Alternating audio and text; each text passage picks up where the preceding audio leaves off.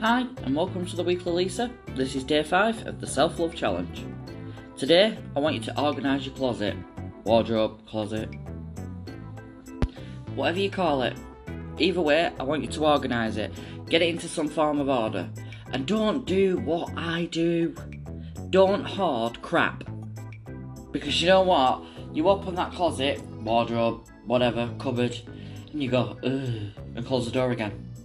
You want it to be a space where you actually want to go in it and look at your clothes or look at what you've got in there. For me, I have a house full of crafts. This is ideal.